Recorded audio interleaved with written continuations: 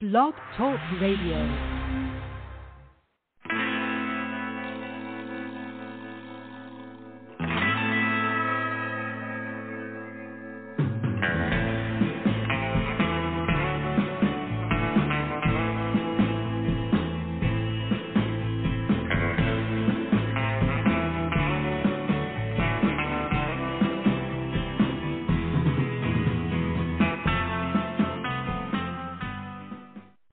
Hey everybody, welcome to the show. This is the Pop Rocks Radio Talk Show. I'm your host, Pop Rock Pinner Jamie Rocks, and this is the big show.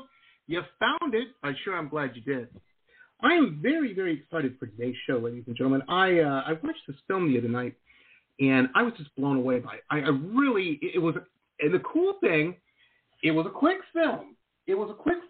I didn't realize that when I sat down to watch it, and, you know, it wasn't a short, but by quick, I mean, I think it was just a little bit over an hour. Very cool film, though. It's one of my favorites of 2022. You know, yeah, it's only 10 days in so far, but I'm telling you, it's a good film. It launches tomorrow, and we have on our show today the man behind it, Mr. Nick Gregorio. He's the writer, director, and producer of it. So, without further ado, of Old Strangers. Nick, how are you? Hey, Jamie, thank you for having me on the show, and thank you for such a glowing review. I know it's only been 10 days, so I don't know, maybe we'll win out the year. We just got, 355 more days to go. That's right, man. That's right. You'll get an Oscar. I'm telling you. And it won't be one of those lame Oscars like for best editing or something. You know, you always see those, and you're like, that's got to hurt, you know? I'm just grabbing on. Hey, editing's important. Editing's one of the most important parts of the process. It's overlooked, but it's very important. That is very true. I had read somewhere that your film was 48 hours long to start with. No, I'm teasing. Yeah. But they're probably longer than an hour. I was surprised at that. Nick. But it was so cool and great dialogue in this. This shot on, and it kind of, I don't want to give anything away because I want people to watch it, but there was some, perhaps, I don't know what the film term is, maybe genre switch-ups a little bit here and there in it, which I thought was cool, and I really enjoyed this film. Good work, man. Thank you. Good work. Yeah. Thank you. I really appreciate that. I had a great team that I worked with. My co-EP, Drew Marion, I couldn't have done it without him. You know, it was like, it's a small movie, and we had a ton of elbow grease behind it, just jamming away, a really small team. But once I got Drew on board, then I went to my director of photography, Blake Gayton, and once he was on board, I was like, we're full steam ahead. And my makeup effects person, Kate Matlock, she killed it. Like, all the hair and makeup, not just the genre hair and makeup, she was responsible for. We just had a really small, great team, and we went up there. And, you know, I got to give major kudos to my cast. Madeline Humphreys, Ted Evans, Colton the Chief Mastro. They just were so committed, and they dove in with, you know, head first at times. It was a really great set to be on. Talking about the runtime, I am of the digital age, and I know that a feature-length film is as long as it needs to be, as long as it's over 40 minutes. So if you look at cost per minute, when you're making an indie, I hate when I sit down and I watch an indie and, like, you can see the budget of the indie because they tried to do too much, right? Like a true indie. Right. I don't mean like Little Miss Sunshine. I mean like a real indie. So the runtime of the movie, it was kind of like form follows function. We wanted to tell the best, strongest story we could. And honestly, when I tell people it's 60 minutes, they're excited because they're like, I'm so tired of like 2.5 hour plus movies that I have to sit through, fall asleep to, or rewatch on a different night, right? Well, exactly, you know, and not everything can be Lord of the Rings, and not everything should be Lord of the Rings. Lord of the Rings, yeah. It's just, 4-hour movies, and it was getting crazy for a minute. I'll tell you a funny story with your film. with me and my wife, it's just us living here and the pet. But for dinner, we trade off because we have vastly different tastes in our television or movie watching and whatnot. And so I got stuck one night watching 90 Days, The Single Life or something about, I don't know, socially awkward people that couldn't get dates or something. It was just horrible. But I had to sit through it because I knew my day was the next day, and I was going to hit her with because I had to watch it, for the show here. And so I'm like, okay, well, tomorrow we're watching my show, Old Strangers. I can deal with this. And so we were watching it, and then it ended, and I'm like, I almost wanted it to be longer just on that level, not on a story level, not on a plot level. I'm like, just to monopolize the night a little bit more. She wins.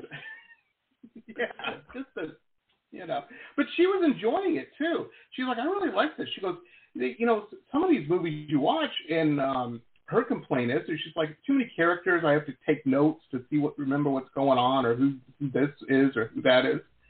And this small cast, it was almost like Hitchcockian in a way, and it was just really well done, really tight writing on this.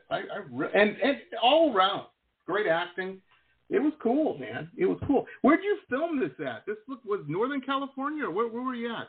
So this is, I don't exactly know. I guess it's east of Los Angeles, but it's Big Bear Lake. Oh, yeah, up the mountain. Up the hill. Yeah. Mm-hmm. So, it's a story about three friends reconnecting after a long pandemic, and they, it's very, very much a movie of its time. But it's the coming together, and it's like the people that we knew maybe 10 years ago, and we've sort of kept in touch with. Our only commonality is the nostalgia. Like we've kind of all grown, but we're trying to reconnect, and I think that happened a lot during this pandemic.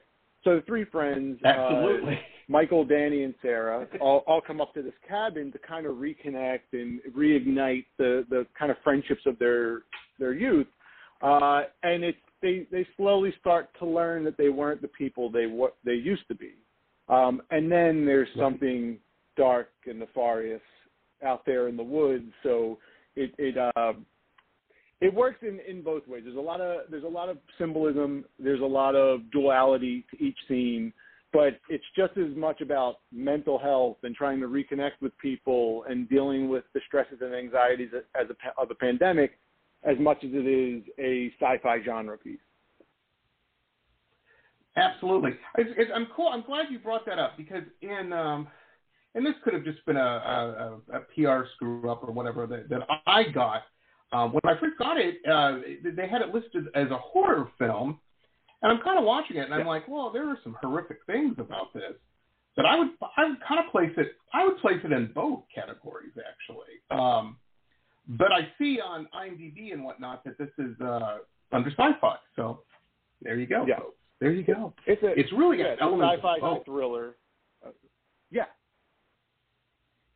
It's very cool. It's a thriller at its like core, sci-fi as a genre, and I think there are moments that are, they would fall under horror, but it isn't. It's not like a slasher film. It's not like Friday the 13th or anything, but. Right. Well, it was very well done. Let me ask you now, when you were growing up, were you like the film guy? Like, were you like all in your circle of friends and did everybody kind of know, oh yeah, Nick, he's going to be making movies, man? Or was this something that you kind of came into? I was always the kid with my head in the clouds.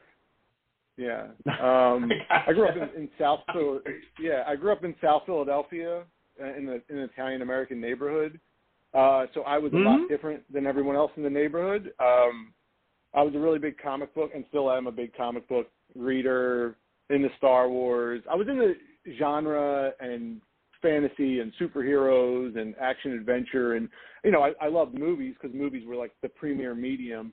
But it probably wasn't until high school where we used to go to the mall and go to Suncoast Video and People would buy DVDs, or we'd rent movies. We went to the movies basically every Friday night for me in high school was the movies.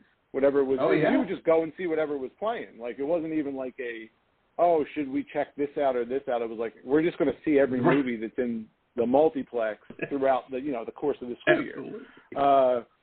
And I remember, I was into art, like fine art, and I was into technology, and I got into this college called Drexel University that had a digital media program. And everyone was like, you like art, you like technology, digital media is art and technology. Well, little did people know that everything would become digital media. So that's where I started, was in digital media. But it's really interesting to see where it came, because digital media was sort of looked down upon from the film and video major, because I was a film and video production minor, digital media major. And I was like, you were going to be digital media before you know it. And they're like, no way, man. It's always going to be film. It's always going to be like, okay. And then lo and behold, here we are. Everyone has a digital camera on their phone making, movies and TikToks in their backyard. So it's really, it's progressed very rapidly. Yeah. And I think people have this in the film world. No, I'm not in the film business, but I know a lot of people who are. I hang out with a lot of film people. And it seems like when I was a kid, all I knew were people in bands. Then I moved to California, Southern California, and all I knew were people in film. And now I live in Florida, and it's kind of a combination of the two, and retired people. But one of the things, I think people wax and wane poetically about filmmaking, they picture the guy with the lens on the chain, and he's getting the shot, and he's holding his hands up, and yeah, back in the day, that's how they had to do it. But what they don't understand, as I understand it, is you would shoot a scene, and then you had to wait for the film to get developed to see if you needed to do it again, if it worked. Now you can do all that quick. Yeah, and there's not to get too in the weeds technologically, but the way we shot this movie was similar to shooting on film because of the file size of the video. So we were shooting what's called like raw, uncompressed video, and the file sizes were so big that you can watch it back on the camera, but once you download it, once you dump the card, it was really hard to watch back on set. So we kind of had to take a very film approach to making this movie. A movie is made before you ever get to set. Like, I storyboard, I met with my producer, I met with my cinematographer, we went over every setup, every shot. Like, we knew the thing at the back of our hand, and because you don't, with a movie of this scale, the budget was very, very small, but there was a ton of man hours and experience on set, if that makes sense. So we did what we could with our budget, but there was so much experience on set that it was, the value of that was invaluable. And once you're on there and you're shooting, it's like, yes, digital technology, it is the easiest time ever that you can make a movie. The problem is, because of the ease of use on a technology side, you're dealing with people that are underprepared on the other ends of it. Like, it's not one any-er, it's the gestalt of it. It's the sum of its parts. So yeah, now digital technology makes it so that we can shoot it, see what we shot, and edit it very easily, but you still need to have something good that you shot, or something well made, or something well prepared.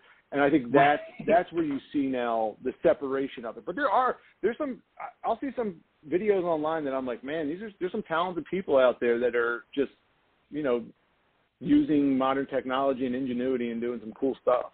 And now, folks, a couple quick messages from some of our show sponsors. Stay tuned. We'll be back with the rest of the interview after these quick messages.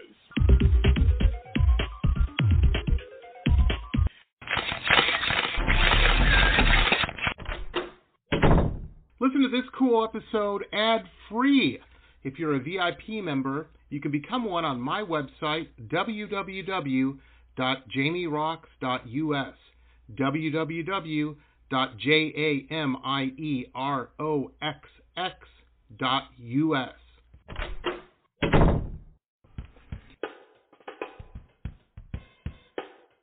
My Love Shack Apothecary online shop has everything you need to build a special gift for yourself or someone who needs a little pampering.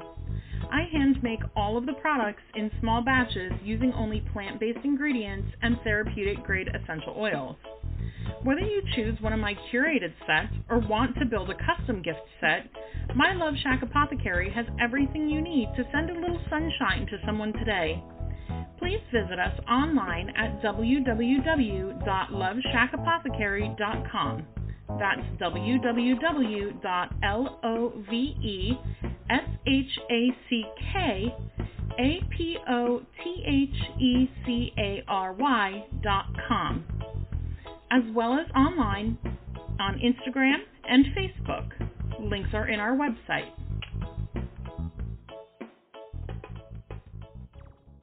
Support for this podcast comes from the University of Texas MD Anderson Cancer Center, ranked one of the top cancer centers in the nation for the last 27 years.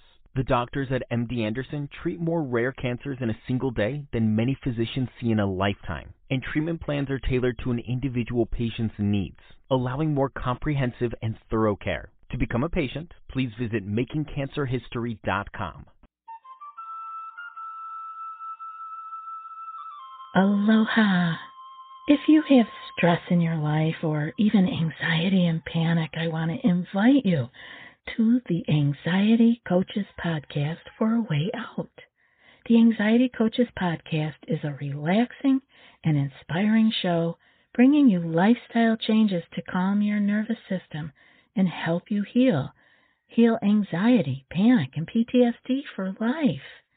We bring you 2 episodes every week. There's no need to walk this path alone. Join us for a relaxing, informative, and inspiring time and start your journey out of anxiety panic. That's anxietycoachespodcast.com. Aloha. Hey there, my name is Paige Beatty, and I am the founder of Hats On and Hats Off, which are 2 separate companies but aligned by the same philosophy of raising cancer awareness and forming smiles. Hats On is a for-profit corporation that sells cancer-specific hats to be proudly worn by you in hopes of raising awareness. A percentage of the proceeds will be donated to Hats Off, which is a non-profit corporation raising money to buy wigs for cancer patients who can't afford them. That's where we're forming smiles. I believe cancer has touched almost everyone's lives in one way or another. A friend, a family member, a friend of a friend. So please visit our website, www.hatsonhatsoff.com, to learn how you can help raise awareness and form smiles. Roxgear, the online web shop of high-end luxury merchandise and products, all featuring original pop art paintings from La Jolla to Miami to London. www.merch.jamierox.us.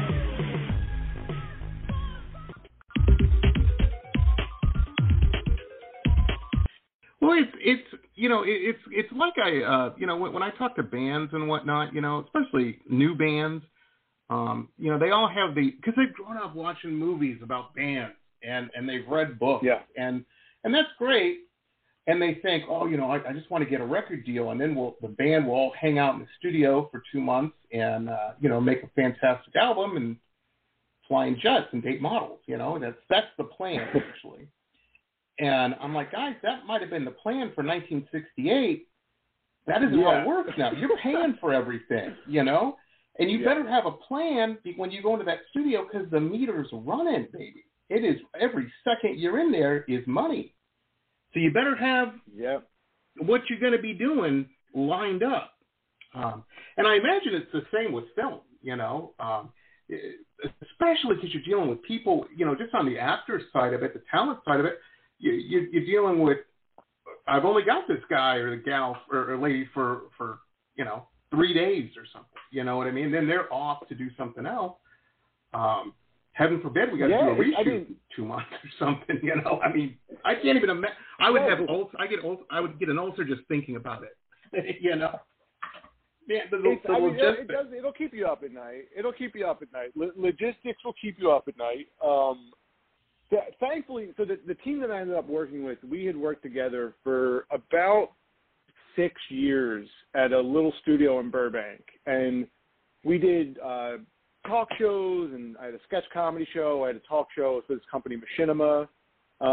Then we ended up doing shows for DC Comics. We did a daily talk show called DC Daily that was on the DC Universe platform. So me and this team of people worked together for a really long time, and we had a really good shorthand. We had a really good working relationship. And then, like, the pandemic hits, shuts us down, the show gets canceled, and then almost a year goes by, and, like, we didn't like see each other, let alone work together. So it was a great opportunity for all of us to kind of get back together and, do something for us and for a project that we believed in. We had done so much stuff for these big corporations, right? And besides the money, you don't see very much creative satisfaction from that. But it was awesome to just get the band back together and pull this off in such a strange window. And it was all about personnel. Like, my cast was absolutely amazing. Ted Evans, who plays Michael, he's a blonde-headed guy. He had been in a bunch of sketches with us. I've worked with him a bunch throughout the years, and it was great to finally, I think, utilize him. That, like, I saw his potential, and, like, to be able to put him in the project and have him, like, really kill it. And I think he's super funny. He's super quick in the movie. He definitely rounds out the cast really well. And then you have Colton, who plays Danny, and he has one of the hardest jobs of the movie because there's a turn. I'm not to spoil anything. There's a turn, but if he doesn't handle that well, the whole movie kind of hinges on it, right?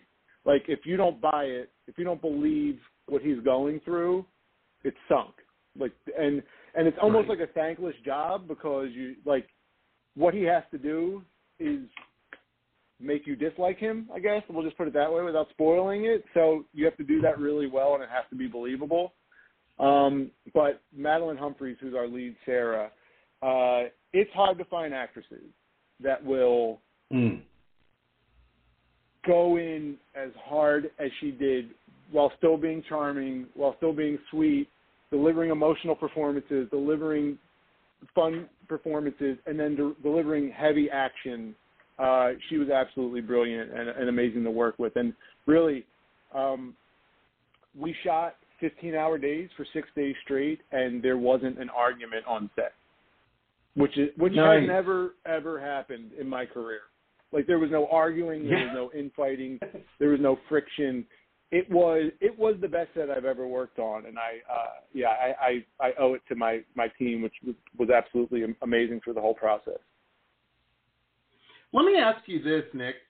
When I first started doing the show and whatnot, I was very ignorant. I was one of the civilians out here, watching movies and TV shows and whatnot. Had no idea how the sausage was made.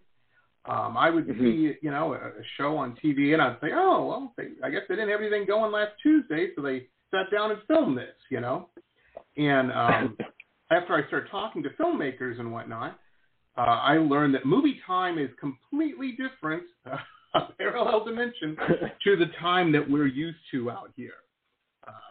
That they'll make a movie usually, and it's time to make. You have to write the thing and then make it, and then there's usually a year of editing and whatnot.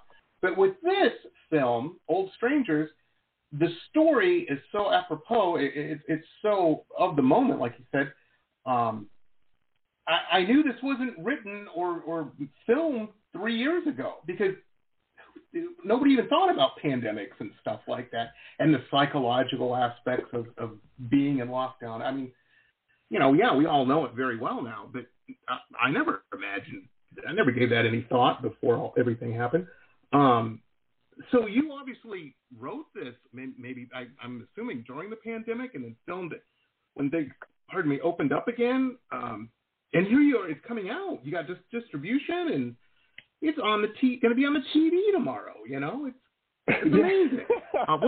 What was your time frame on this?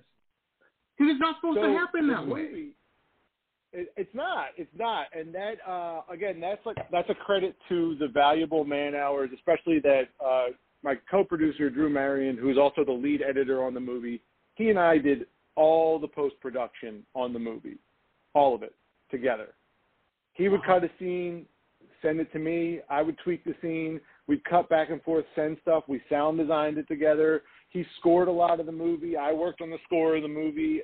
I sound mixed the movie. We did the VFX and stuff. There was Isaac Pajo Buckley. He did some of the more heavy-duty effects, but a lot of the effects we did.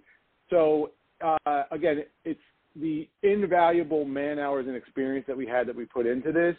But the movie will be released less than a year from when it was shot. It was shot the first week of March 2021. I am very proud of the fact that we shot during the pandemic and shot safely during the pandemic. I followed all the rules that Hollywood set for pandemic production.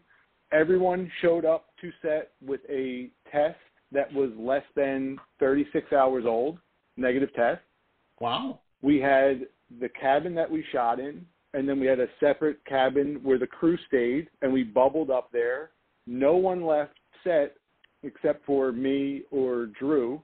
I had just got over COVID at that time, and I had a high antibody count, so I felt pretty confident. And Drew followed all the protocols, so we weren't really exposing ourselves. People weren't leaving set and going to like a bar or something like that. So everyone was very focused. Movie. It's not like a basketball team. I'm kidding. Don't send me emails, ladies and gentlemen. I'm being snarky. No, but that's for real, man. And California was no joke. You know, they're real serious about safety and worker safety and all that. You know, I can only imagine with film. You know, crazy. Yeah, and crazy. And the crew, the team was so small, and everyone understood. You know, like was it nerve-wracking? Yes, because I'm like one positive test in this. We're not shooting, right? Like that's it. Right. Because everyone was so integral to the production. I think Madeline, our lead actress, didn't get the results until like the morning we started shooting that she was negative. It was one of those things. Wow. Where everyone was like, "Are we going to make this movie? Is this going to happen?" And like I think on her ride up, she was like, "Oh, I'm negative." Oh, the negative test that they show in the scene is their actual negative test. Wow. Yeah, that's those amazing. are actual legit negative tests. You know, in marketing and whatnot, there's always somebody with a suit that, or at least a real nice pair of khakis, that says, you know, what's the relevance? Is it relevant? Is it engaging? Your film definitely is, you know. I mean, it's of the time. It is right here, right now. That's cool, man. That's cool. So you got the COVID yourself. I hope everybody in your tribe was okay and you recovered all right and everything. Yeah, it was. I have a wife and 2 young kids, and we all got it. But no, we're all safe. Everyone's good. You can taste we're again. Vaccinated now. Yeah, I can't. I did lose my smell and taste, and I got to tell you that was pretty weird. For an Italian American guy, come on, man. You can't. That's horrible. Believe I say this lovingly. I have an Italian American mother-in-law and an Italian American wife. You know, they're very, very serious about cheese. I'm not complaining. If you see pictures of me, your sense of taste and smell are important. Or it's crucial. No, that was a trip. That was the biggest trip of it. No, thankfully everyone was healthy, and we survived it, and then everything was good, and I was able to make the movie. Yeah, but no, I wanted to express a lot of the mental health, the frustration. You know, it was tough. The pandemic was very tough, and I felt the worst thing that we could do is underplay how difficult the circumstances were. And I feel like a lot of that has happened, especially, you know, like Grey's Anatomy did a ridiculous storyline where like Meredith Grey was in a coma from COVID, just all stuff like that. And I'm like, no, but there was a real effect that people are missing. And I was like, I wanted to capture that, and I wanted that to be almost like a time capsule. Even the opening sequence when they're driving up, I wanted to show, like, no, there was an effect on travel and tourism and small business, and like people were genuinely affected. Like, this is a bigger pandemic than just you're going to catch COVID, and I wanted the movie to play upon all of that and to give us a reminder and also be a time capsule for this time, because, you know, like, there's a lot of revisionist history nowadays, and it's. Mm-hmm. I think we need to learn from a lot of what went on that first year of the pandemic. It was a very tough year for I think a lot of people in a lot of different ways. Oh, absolutely. I think it's interesting that you say that. I was just thinking about this the other day. I'm a painter by trade, so a lot of my time, I got a lot of free time where I'm just working on a painting, and my mind kind of wanders about stuff. And I was sitting there working, and I was thinking about it. One of the things I think that's great about your film is it is a time capsule. And 50 years from now, 100 years from now, whenever, you know, in the future, people can look back and get a taste of you know, what a shitty year it was, you know. Because one of the crazy things, not even interesting, but just crazy to me is, and I watch a lot of old movies. I don't think anybody is out there that watches more old movies than I. I've seen a lot of old movies. And I'll tell you what, I've never seen a movie ever, I don't think, that I can recall, where the 1917 Spanish flu they might have been referenced in like conversation. Mm-hmm. I've never seen an old movie with somebody with a mask on. And I think if we had, but there were movies set in that time period, you know, you watch, what was that HBO one when I'm thinking with Nucky Thompson? Boardwalk Empire. You know, that era and whatnot.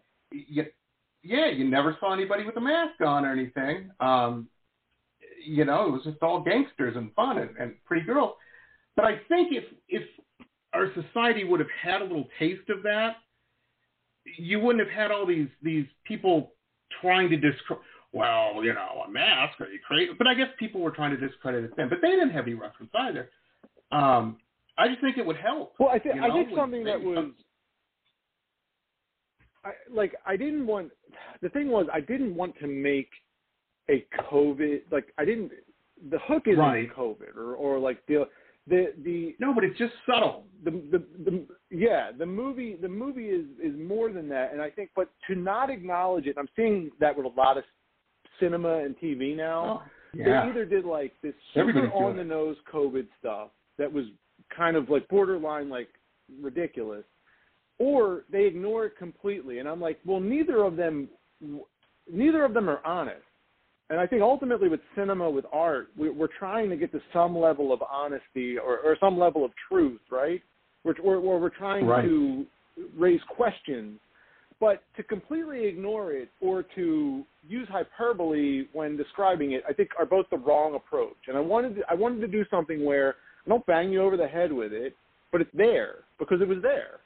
And there are effects from it, but like ultimately it's about how people are affected. It's less about, you know, it's not the centerpiece. It's how people are affected by it. Absolutely. And it's, you know, it's in every aspect of our culture now, you know. You know, I mean, everybody's seen a Karen video, you know. I mean, everybody knows that your neighbor might be an ass.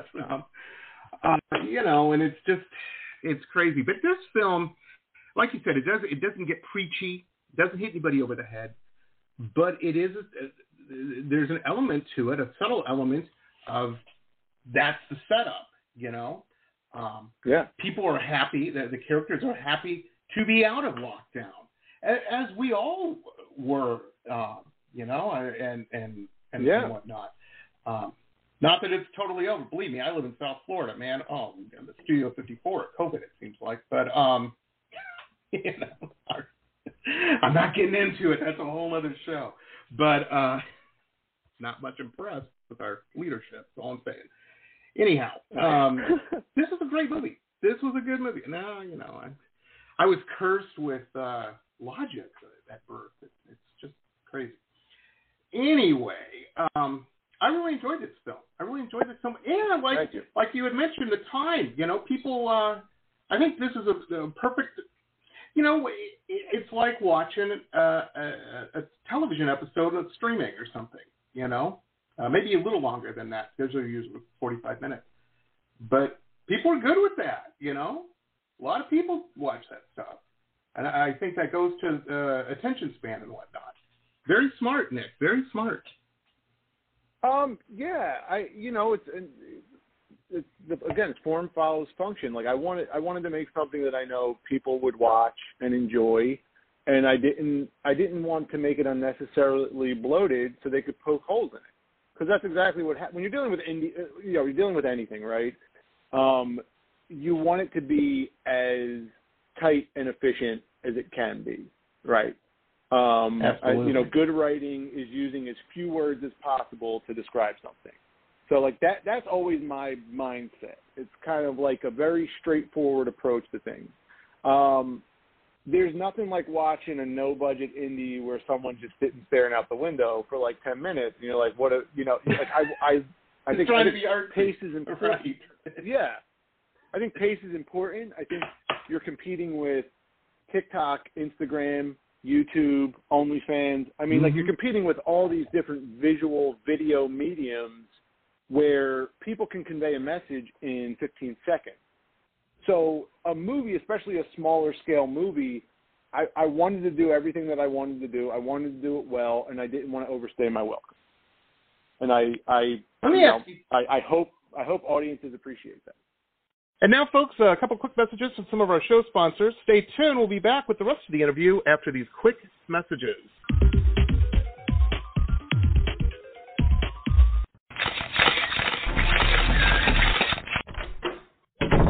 Listen to this cool episode ad-free. If you're a VIP member, you can become one on my website, www.jamierocks.us. www.jamieroxx.us. This is a message from the Centers for Disease Control and Prevention. Older adults and people of any age who have serious underlying medical conditions are at higher risk for severe illness from COVID-19. If you are at higher risk, you should stay home as much as possible and avoid close contact with people who are sick to protect yourself. Call your doctor if you have concerns about COVID-19 and your medical condition, or if you get sick. For more information, visit cdc.gov.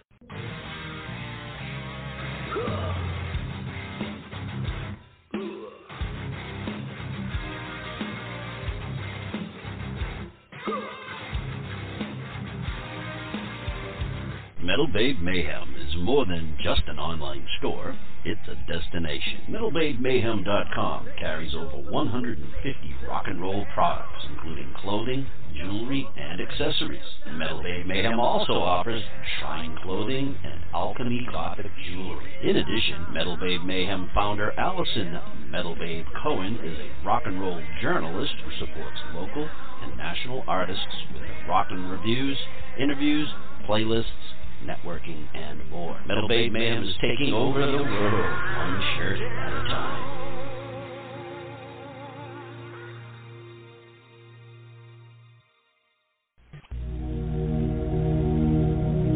Glittering amethyst, energizing citrine, colorful fluorite, the other side of the sun, Earth's treasures brought to light. Since 1999, we have offered a unique collection of hand-selected minerals and gems for every budget, for novices, collectors, and healers. Visit www.tosots.com to view our wide selection of offerings and use coupon code ROXX, that's ROXX, for 10% off your first order. Remember, TOSOTS.com. Earth's treasures brought to light. Hi folks, Jamie Rocks here. Hey, if you're a big fan of cool historical books, like me, then you're going to want to check out our newest show sponsor, Michelle Albion. Fantastic author. She's got some really interesting, cool books out that you're going to want to check out. I'm a big fan of all of these. The Florida Life of Thomas Edison, The Quotable Edison, Quotable Henry Ford, Quotable Eleanor Roosevelt, and, of course, The Quotable Amelia Earhart. Michelle's just very keen and very, very cool, and these are just very cool books. So check out her website. There's links to where you can pick these up on Amazon and Barnes & Noble, all over the place. MichelleAlbion.com. MichelleAlbion.com. MichelleAlbion.com. Very, very cool stuff. Check it out, folks. Well, yeah, I think I certainly did. My wife certainly did. And really, my wife's at the age, too, kind of your target demographic, I think, 30s and whatnot. Now, you're dealing, on the distribution side, fantastic company. Gravitas Ventures, they're top of their game. I see that name a lot. And folks listening who may not know, when we're talking distribution, when you watch a film and you see the cool little logo things flip around at the beginning, that's the people who work on getting it so you will see it. They deal with the filmmakers and whatnot, and they get it out there so you can watch it. Very important in the machinery of film. Now, this is a great company. Did they balk at first with the time length, or did it even come up really? No, they actually loved the time length, which is you gotta remember it was an experiment. I was like, I'm gonna make a movie as long as it needs to be. It technically fits the feature length. I think the story is told. It's a feature length story. It doesn't feel less than a feature length story. And that was kind of confirmed by Gravitas because they were like, it was awesome. They're like, we appreciate the run. They're like, so many times we see movies, especially smaller indies, fall apart because they try to do too much or try to like pad it out to hit that 80, 90-minute mark. And I've done 2 other feature films. One was 90 minutes, one was 80 minutes. And, it's when you're making an indie, every dollar has to appear on screen. And that's basically how you break it down. You're like, how many thousands did we spend per minute? But no, Gravitas, they were once they were jazzed about it, it put me completely at ease. I was like, oh, that's awesome. And it's that's like, cool. You have to remember these run times are currently arbitrary. They once mattered when you're dealing with like someone's going into a theater and they need their money's worth, or we have a television block and we have a very structured either 22-minute or 42-minute episode.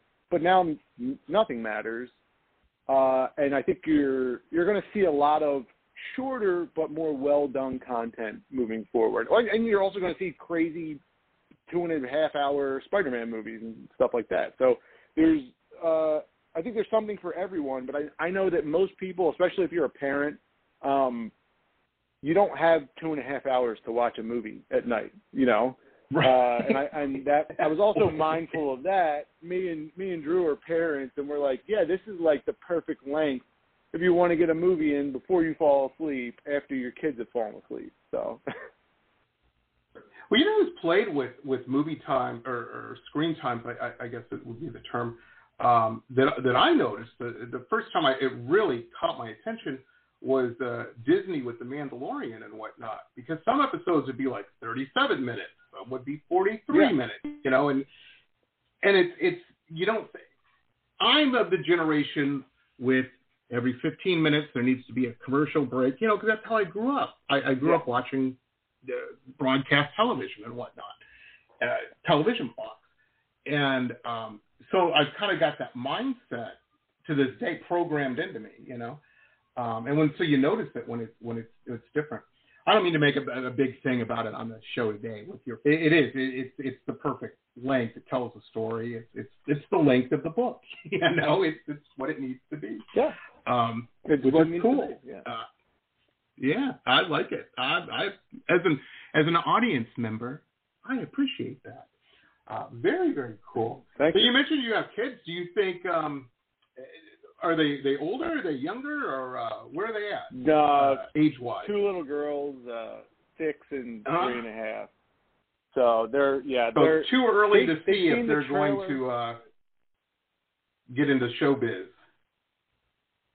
Yeah, I don't know. Showbiz is terrible, so I don't know if I would. I don't know if I would okay that. Filmmaking, I like doing, but like the business of all of this, very, very terrible place. Oh yeah, it's crazy.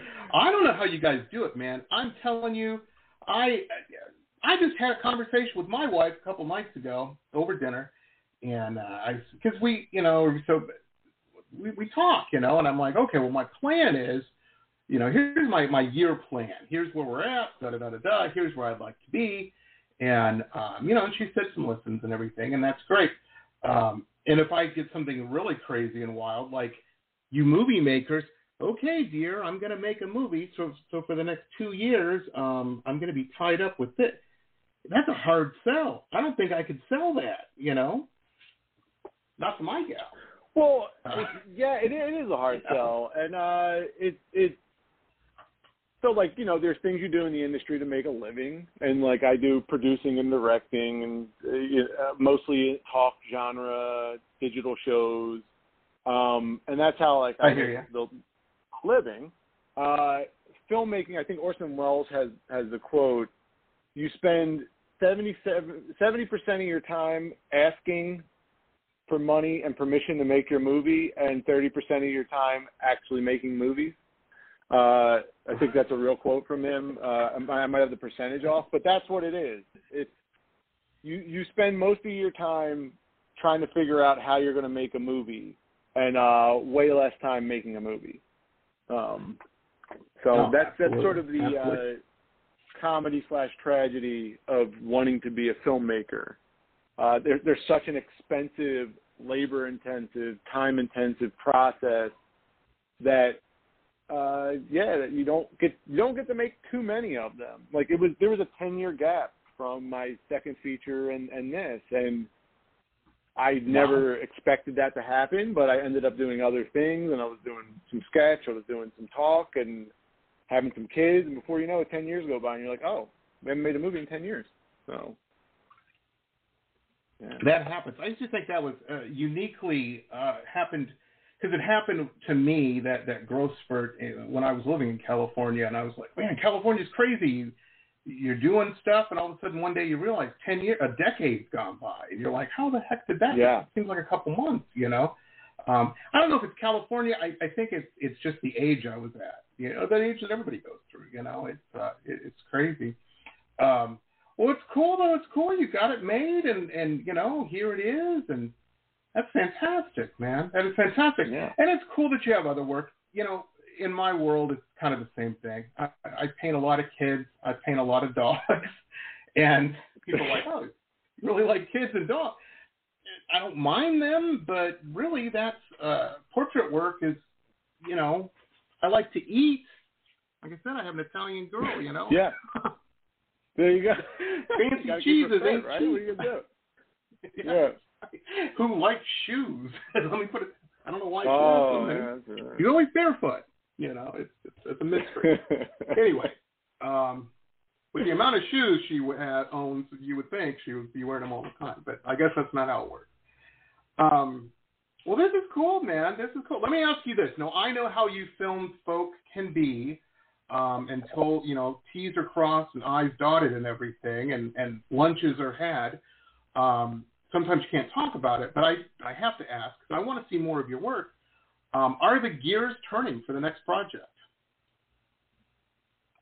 Yes. Actually, I have a sequel to Old Strangers. Really? And believe it or not, I wrote the sequel first. So Old Strangers is technically a prequel to this project called Not Like Us.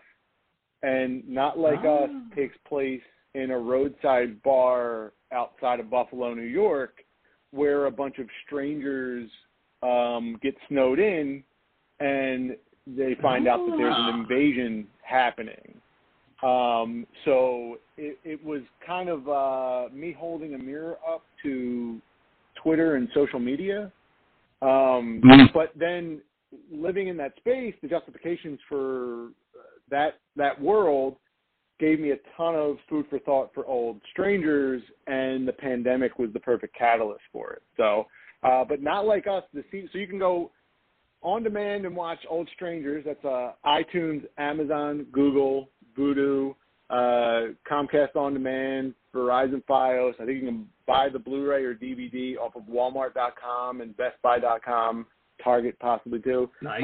You can watch that, and then you can go and look for Not Like Us, because I made a radio play out of it because of the pandemic instead of shooting it. Really? So the sequel to Old Strangers you can go listen to on Apple Podcasts and basically any podcast platform, and it's called Not Like Us. Nice. And that is almost the direct 25 hours after the events of Old Strangers sequel. Oh, cool! And it's jumping media. I like that. That is cool as hell. Very cool. Well, I want to make it a movie. Cool. That's hopefully the next project. That would be a lot of fun to shoot it, because it's a little bit of a bigger cast, a little bit more of an ensemble piece, but just as fun and still touching upon very real emotional issues that we are currently dealing with. That's awesome. That is awesome. Well, you are very cool, man. I'm telling you, you're one of the cool kids that I know. If I was having a party, I would definitely want you at the dinner party, just so I would be a cool kid. Very, very cool. Yeah, man. Yeah. Well, and I can't wait. I'm going to definitely check out the radio play, because I like listening to stuff like that. I think it's just, it's just cool. I'm going to play it on my Victrola out there. I've got this old Victrola that's Bluetooth enabled. So that's cool. Sit with my dog and that in front of it's really. I'm not gonna lie. The radio play is really good. We put a ton of Drew worked on it with me, and we sound designed it out the wazoo. There's footsteps and bottle crack. It's really fun. I know I'm here promoting all the things, just like but they used to Not do. Like Us podcast is a lot of fun. Yeah. Oh, that's fantastic. That's cool, man. That is cool. Well, you should do I know you got so much free time on your hands. You've got a great voice and a lot of charisma and whatnot. Very, very cool. Or just keep being guests on one. Well, that's cool, man. I can't wait. Hopefully, let's fingers crossed and legs broken and whatever the term is. Hopefully, some millionaire will be, will hear it and say, let's write a check for this man. I need a producer credit anyway. Maybe. Let's go. Thank you. Yeah, thank you. And thank you for having me on the show today. Yeah, it was great talking to you. And man. Yeah, thank you. I appreciate all the kind words. Absolutely. I know tomorrow's going to be a crazy day. You're probably doing a lot more, guests and guest spots and whatnot, and while at the same time refreshing the page on your phone and PC and whatnot, seeing where the numbers are.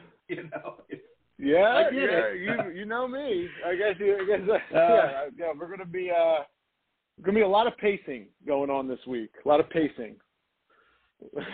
Well, it's a cool film. This is a great film, everybody, and I want everybody to definitely check this out. Like I said, I really, really, and I'm for those who listen to the show a lot, know me from my social media or whatever, or think they know me. It's not a big secret. I'm a big sci-fi person. And but I'm not one of these people that rip stuff apart. I like a good story, And this is a great story, and it was delivered perfectly in a perfect amount of time. Thank you. Just fired on all cylinders. I'll put it this way, Nick. If you were a horse, I would bet on you. Man. Thank you. Whoa. Okay. Well, we're from South Philly. That means a lot. Bunch of gambling degenerates down there. Well, very cool. Well, good luck with everything tomorrow. I'm sure it's all going to go perfect. and, go real well and everything. And, keep doing what you're doing because you're real good at it. Real good at it, man. All right. Thank you. I really appreciate that. Great show. Really enjoyed talking to you. Absolutely, man. Me too. Yeah, absolutely. Well, folks, there you go. This episode, of course, will be converted to a podcast. We're going to push it out on all the social media platforms and on the podcasting platforms. I don't know if you guys caught it, but before at the end of the year, the last update, I get a little thing emailed me to every week to where we're at, and we're on 482 different podcasting platforms. I had no idea there were that many. I'm very, thankful that there are and that we're on it, man. I'm blown away by it, to be honest. And it's all, and all this is because of demand. So it's all you listeners. I really, really appreciate everybody listening. Like I said, this episode we're going to blast it out and everything. We will be back tomorrow. We've got a fantastic returning guest tomorrow, Bob D, from the band Bob D with Petco out of New York. They just have a new EP they dropped, and just fantastic rock band. I would love to see them in like a bar setting somewhere. I could just see them come in, and they're awesome. But yeah, he'll be back tomorrow. So tune in tomorrow evening. So tune in for that, and we will see you then. Have a good one, everybody. Oh, and be sure to support our sponsors. We love them. They love you. Use their codes. There's a code with every ad, which you've already heard if you've been listening to the show.